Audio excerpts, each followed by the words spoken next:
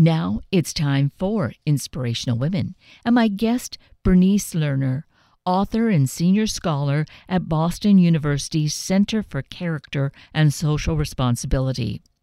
Bernice joins us this morning to introduce us to her mother, one of the main subjects of her new book, All the Horrors of War. We're at the 75th anniversary of the end of World War II. We can commemorate it with reading two new perspectives of that time, truly compelling stories. So let's meet Bernice for more insights. Bernice Lerner, good morning. Thank you so greatly for being with us this morning. It's my pleasure. And of course, the reason we're together, this book, All the Horrors of War, just like the title implies, there is horror, but thank you so greatly for having the stamina, for having the passion to make sure that this story has been told. Oh, thank you. So in All the Horrors of War, it's unique in the sense that it's a story of, your mother as a young girl in Romania during the war, taken to just myriad, it seems, concentration camps, and then the liberator. So we have these two stories happening somewhat simultaneously. So that really, more than anything before, not that I've done a lot of war reading, but it gives us a very unique perspective. And would you say that's true, Bernice? Oh, yes. It's very unusual in terms of books that are written about the subject. Yeah. I took a very, very deep dive into the question of how my mother survived, going so far as to look into the man who spearheaded liberation efforts at the concentration camp where she was at the end of the war. And so it took me into a whole other world because I explored the life of this man, Glenn Hughes.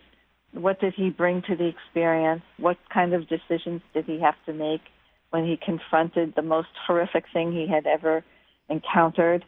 And what did he come away with after that? Why was it a watershed for him? And and it all stemmed from the question of what happened to my mother at the end of the war. She was 14 when she was deported to Auschwitz with her family. You're right in that she was miraculously taken out of Auschwitz and put to work in a slave labor at a different camp, and then was on a death march. And then, like so many others who had survived already so much, who had escaped the gas chambers and who had been young and strong enough to work for the German war effort, was dumped in this hell called Bergen-Belsen. And she had fallen unconscious. She was very, very sick. And how was her life saved? So it sprung from that question, led me to the brigadier who made the decision to try to save as many lives as possible. And that's how I uncovered this other story and told the story of two lives over 1 year's time. And it is...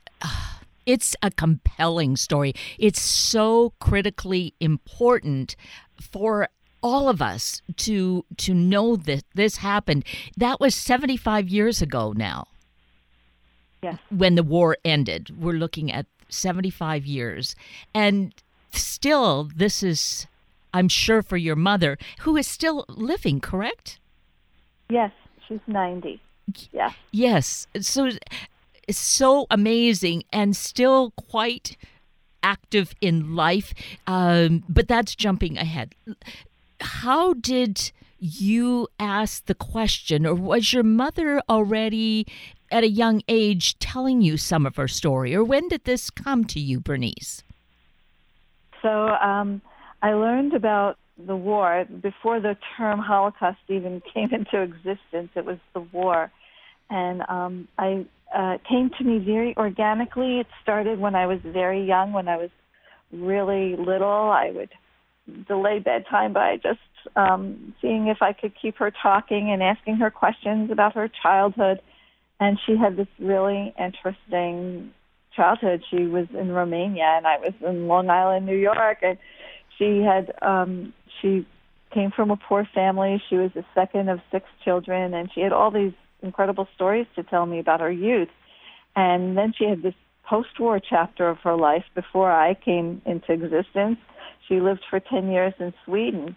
And while she was there, I didn't really realize the extent of it till I began really writing the book, how much she suffered after the war in Sweden because she had tuberculosis and she was in and out of TB sanitarium because she was so sick after Bergen-Belsen.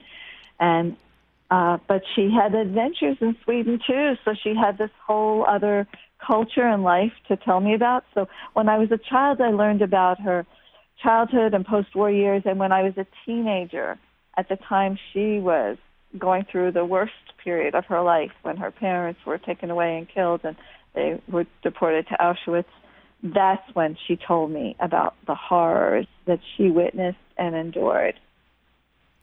So that's how it came out. And then we subsequently just could always jump back to different points of her life, and I could ask her questions, and she would willingly tell me what happened. She would always answer my questions thoughtfully and truthfully. Which is such a blessing, and what a gift to have her be that open, because I think that many people just didn't want to even give it another thought because it had been so horrific. You're so right, Kate. In many survivor households, either it was just too painful. It was too painful for the survivors to talk. Well, sometimes they did later in life if they survived after retirement. Maybe they felt the moral obligation to bear witness, but most often they didn't talk about it, and they didn't necessarily want to tell their children. They were busy rebuilding their life, and it was too painful to recall. And sometimes children didn't want to ask because who wants to take their parents back to a place of such trauma and tragedy and loss and pain. So we had an unusual dynamic, me and my mom. And I think it maybe one of the things is just our personalities. And the other thing was that she was so young when she had gone through it. So she had a childhood that anchored her, and she exercised her own agency during the war. I was very impressed with her when I was hearing her stories as a teenager, because she was a young teenager when she went through it, and she outwitted the Nazis. Yes. So I was very impressed and taken with her, and also the way she was as a mother. And she was incredibly resourceful and generous and kind and lovely and loved by so many. And I was really lucky to have her as a mom. And isn't that something to have that kind of spirit?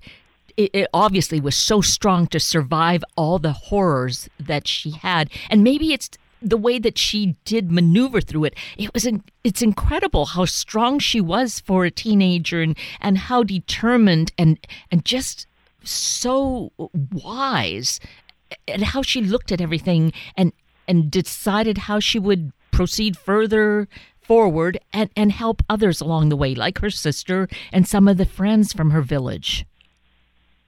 Yeah, I think that it was very hard to survive if you were by yourself. People did try to, if they didn't have a sibling with them, they tried to have a community or a friend or somebody to live for and to help and to be, especially women, I think, were doing that. And of course, it could have been very difficult to have a mother with you because sometimes they weren't as physically able to endure some of the things. So to witness the demise of a parent was a terrible thing. And for a parent to witness the death of their child is, of course, just unspeakable, unimaginable, and painful. And she was just her and her sister going through it. And they really survived for each other and helped each other a lot during the war. And that is such an incredible story. Yes, that as as girls at home, they were so different and not necessarily the best of friends. But here, that family bond, that sisterhood really pulled them together and helped each of them survive. Yes, absolutely. Yeah.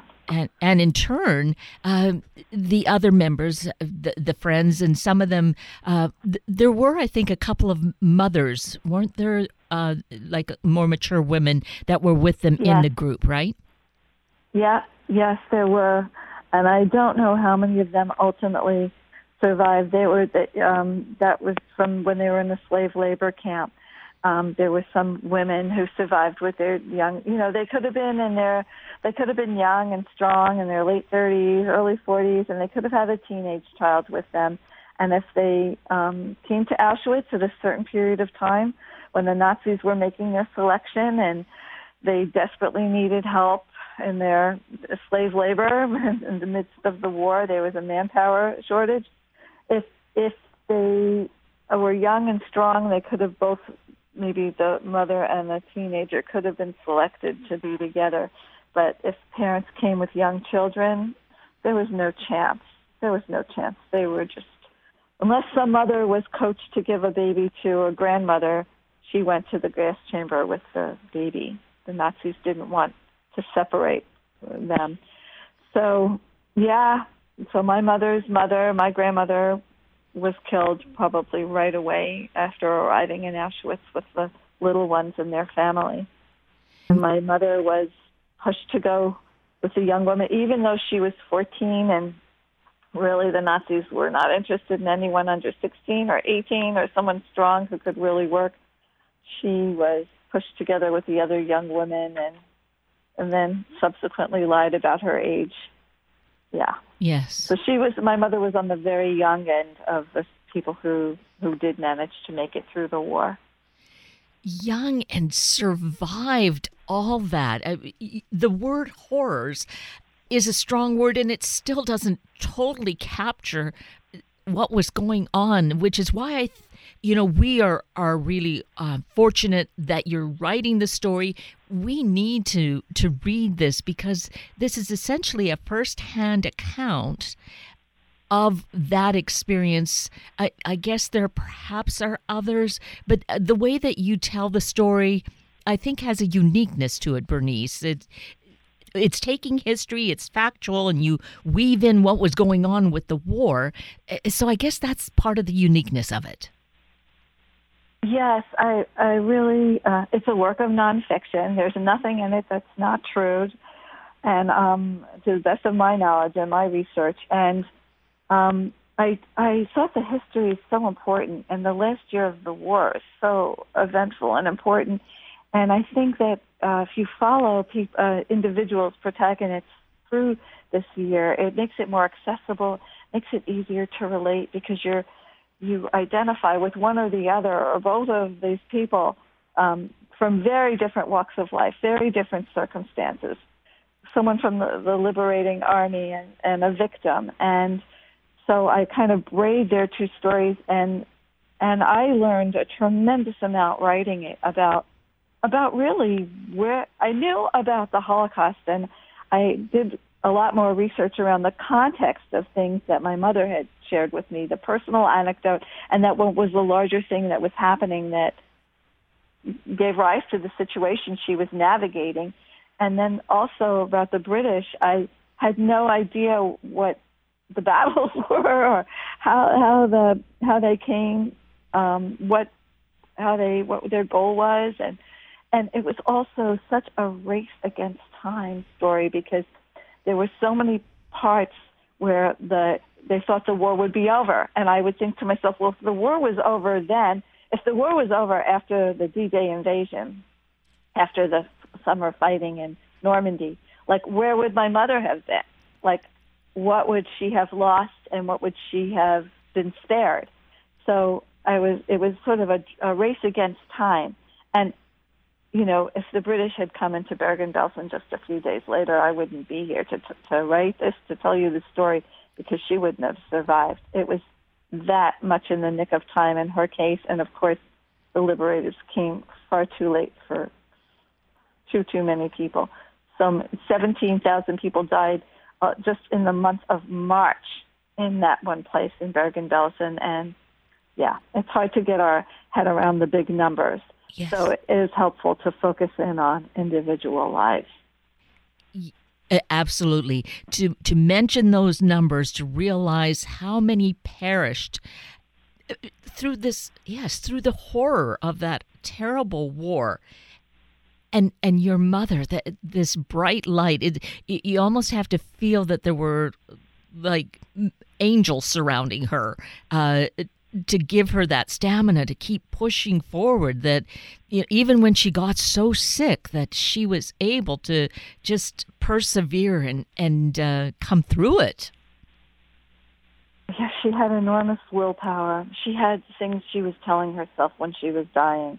And just Viktor Frankl, the psychiatrist who survived the war, wrote, "If he who has a why to live can bear with almost anyhow." And she had her why to live. And she was in a makeshift hospital room at the end of the war. And every day for 3 weeks, there were 12 people in her room. 11 were taken out dead, and 11 brought in who were dying. And she was hanging on.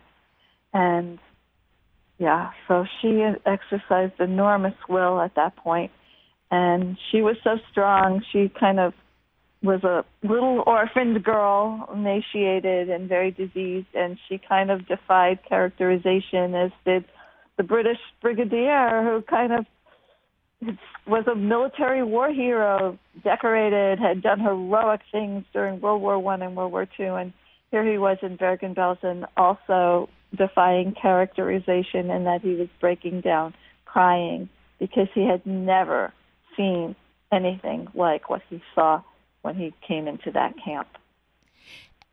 And it was interesting that you would drop that kind of phrase, that he would not really would be able to understand the horrors that were still facing him.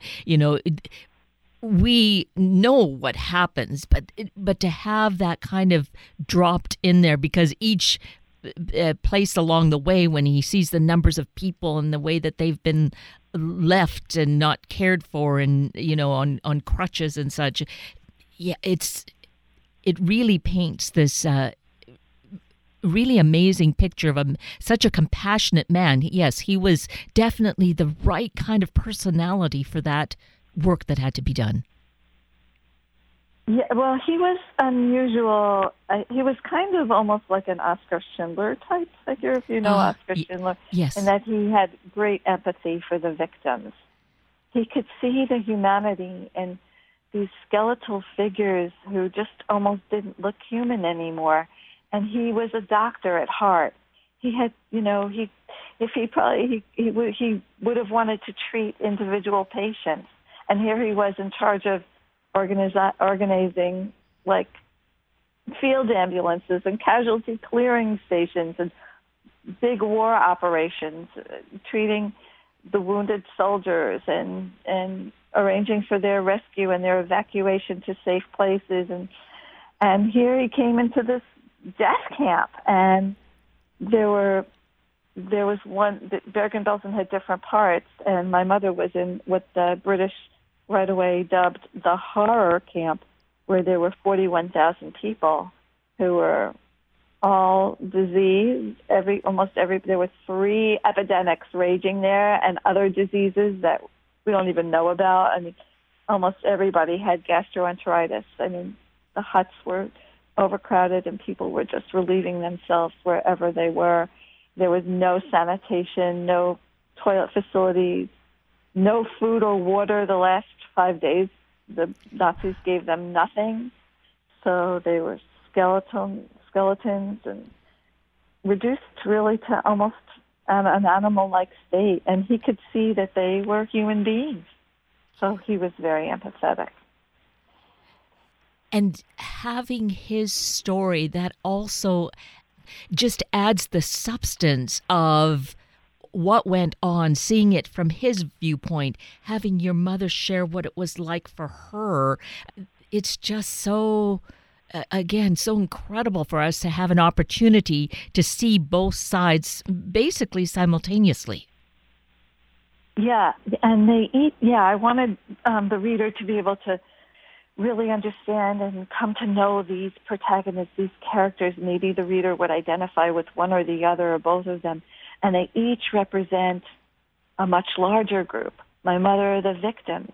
What were other people experiencing and seeing? And I tried to listen to other survivors of Bergen-Belsen talk about what they saw at the end of the war. And Glenn Hughes representing the liberator. What were other people, what were the British soldiers and other people coming into this place seeing and experiencing? Of course, he had the major responsibility, but he appointed others in charge of various aspects of the rescue and relief operations. So what was it like for them? Well, yeah, you have it's a lot of information, but I hope in a way that is very relatable through these characters. I would have to say yes, definitely. Because, again, it's not something that we really want to live with, but we need to because it's history, it's the truth, and heaven forbid that we would go through that sort of thing again, because don't they say, history will repeat itself if we don't learn from the lessons of the past? Yes.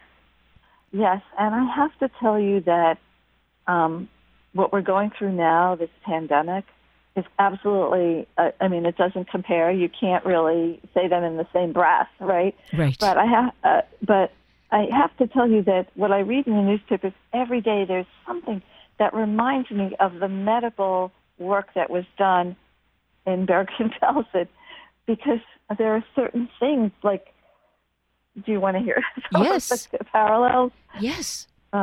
Yes. So, the total shock of how this pandemic, the coronavirus descended upon us, and the unpreparedness and the scrambling to get resources, and just trying to, and that's what, Bergen-Belsen, they weren't prepared for this, and Glenn Hughes had to call for help from wherever he could. Any corner that he could think of, typhus experts were brought in, and German nurses and doctors were pressed into service, much to the dismay of the inmates who were terrified of the Germans.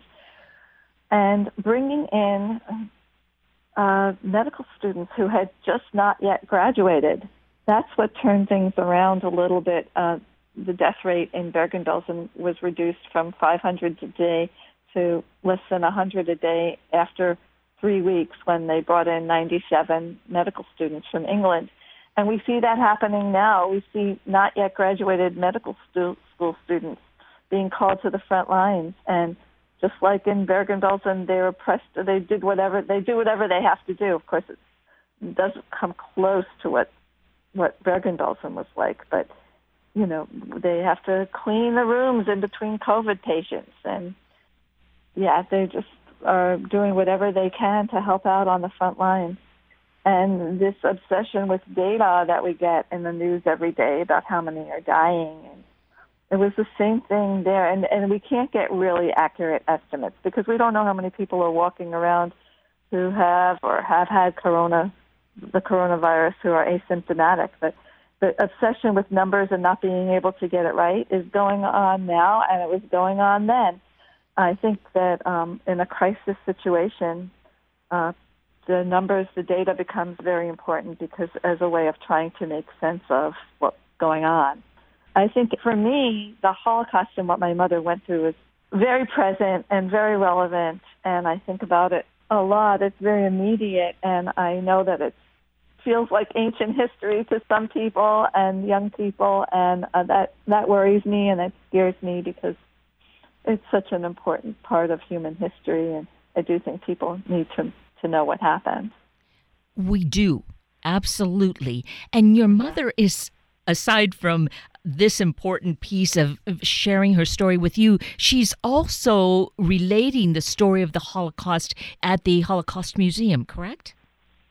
She lives on Long Island in New York, and she is affiliated with the Holocaust Memorial and Tolerance Center, and she speaks to school groups, and she's spoken to over 250 school groups.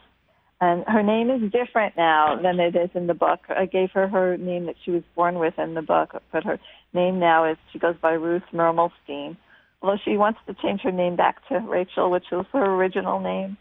But anyway, the pandemic has stopped some of her important work, although she has learned to do Zoom.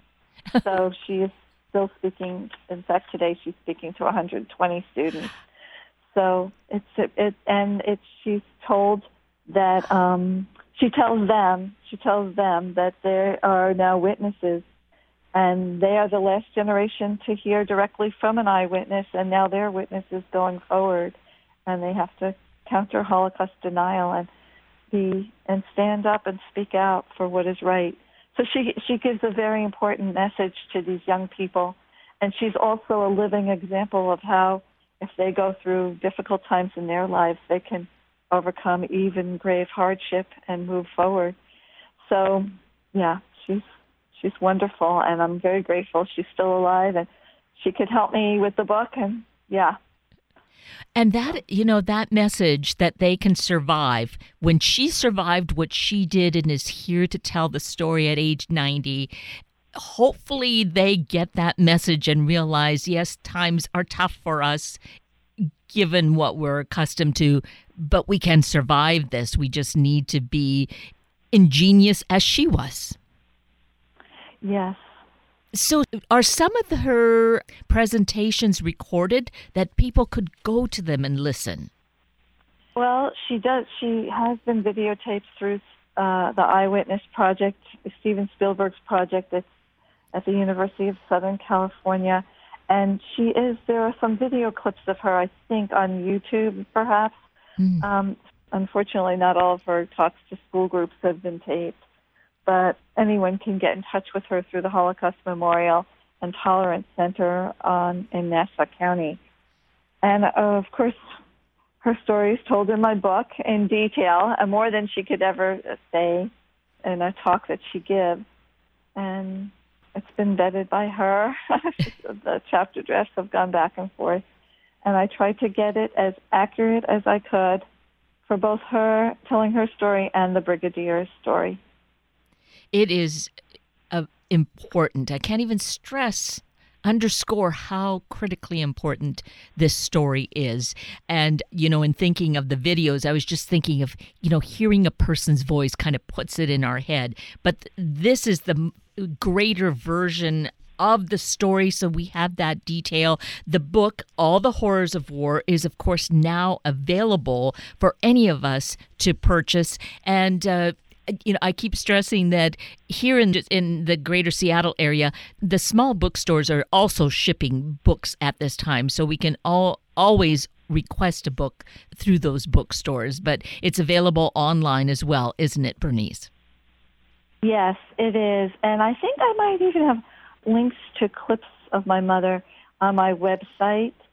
There's certainly a lot of more pictures and things on it. So anyway, I'm at BerniceLerner.com, www.BerniceLerner.com. Yes, a really important website as well. So together, the website and the book is going to give us a most important history lesson that we could ever really hope to find, because of just, again, putting these parallel stories together, both of these very important people in history. Typically, we wouldn't hear about your mother, about Ruth or Rachel, as she is in the book. And maybe if we're history buffs, we might read about Glenn Hughes. But here, with the way that you've written, Bernice Lerner, the way that you've written All the Horrors of War, we really do get such a complete picture. Yeah, I think you learn about the people and the history. Yes. And that really makes it succinct. Yes, it's pretty short book. It is. For a lot of, I'm hoping it's a quick read for people. Amazingly, it is quite a quick read. Even with all the notes, I'd find myself flipping back to see what what this might reference, because there's a little bit more story sometimes with your footnotes, but yes, but the yes, story itself, yes. Well, Bernice, this has been just such a privilege. I've greatly appreciate this time with you, and thank you to your mother. I just wish her all the best going forward. She is truly an incredible woman with a really incredible daughter. Oh, thank you so much, Kate. Thank you. And with that, we're at the end of a very full hour of Inspirational Women with Bernice Lerner and Sunday Morning Magazine with Scott Turow. I'm Kate Daniels, your host, and I greatly appreciate your having shared this hour with me and these special guests. For details you might have missed or information you'd like to know, please just send me an email, kated@warm1069.com, and I will get right back to you. Also, if you'd like to listen again or share these important stories with your family and friends, find the podcast on our Warm 1069 webpage. Click on the podcast tab, then Sunday Mornings, and then look for the show and guest names. I now wish you and your family a day of remembering and committing to making the world a better place. Have a week of the same, and then please plan to join me again next weekend for another hour of Sunday Morning Magazine and Inspirational Women on Warm 1069. Good morning.